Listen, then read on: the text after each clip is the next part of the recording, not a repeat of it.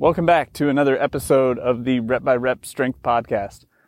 Today I wanted to take a moment to talk about the cornerstone of all strength training, progressive overload. So aside from pain-free range of motion and trying to get good quality movement patterns, the next block, so to speak, is going to be focused on progressive overload. So when we're working with beginners, the first goal is to evaluate them, see what their limitations are, and then see, okay, here's the movement that we're going to work on. Now, my goal with you is to see if you can repeat that movement for a certain number of repetitions without having much deviation there. So it's expected that a beginner is learning. There's a lot of coordination that's going on, a lot of motor learning that's going on. So you can expect, okay, the first several weeks, the body's trying to figure out how to work together. So say it's a set of squats, and you're trying to have a goal of 10 squats. The goal for the beginner is to have all 10 squats look just alike. Now, that is not going to happen immediately. It takes time. It's something you're always trying to work after, as a matter of fact. Is you may see an advanced athlete who they may make a mistake, but it's the same mistake each and every time. Or if you go in with an advanced athlete and you say, hey, we need to move your foot position out an inch, focus on driving the knees out. That advanced athlete will pick up on that new coaching cue very quickly, and now it's a new ingrained pattern that they can repeat over and over and over again. So once we've got the motor pattern established and we've picked out an appropriate exercise, we can move on to talking about progressive overload. So progressive overload needs to take the form of, this is not all inclusive, but here are some ways in which you can progress. Maybe you do more sets or more reps, maybe a higher weight. Maybe you have a more dense workout where you get more work accomplished in a shorter amount of time. Maybe you come in for more training sessions within a week, within a month, within a year, and so on. So the idea here is to very gradually progress and introduce these components. Now, these are not components that you have to implement all of them all at once. You can just implement one at a time. Of course, until the coach deems that it's appropriate that we move along and adjust our plan or training program.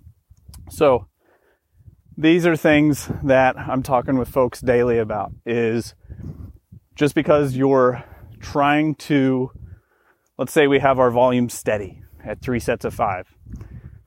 Just because we're trying to work at that progressive overload with the populations that I work with, step one, that's progress in my mind, is can you work through a larger range of motion without as much pain? That's progress. Can you put a little more weight on the bar? And where I'm at, we have change plates that go all the way down to 0.25 pounds. Can you do the same movement with an additional 0.25 pounds on each side while still retaining the motor ability and still maintaining the volume? Is the quality still good? If yes, cool. Let's take the 0.25 off, put the 0.50 on. A lot of people, for some reason, get so wrapped up in trying to only have the big jumps. You know, they see people on Instagram or whatever throw on 25s and 45s and it looks cool and all that. But here's the issue, is the people who are doing that and doing it well, that is likely their full-time job as an athlete. And they're just highlighting what their abilities are right now, not necessarily what the steps were to get there. So I know it looks romantic, and a lot of people think it looks cool. That's great. But you need to make a lot of small jumps while retaining the quality over time before you can make that big jump, right? So I would encourage you this week, when you're going about your training, try to just put a little more weight on the bar. Record yourself doing it and doing the set, and ensure that the quality is still high. See if you can still hit the same volume with a little bit heavier weight.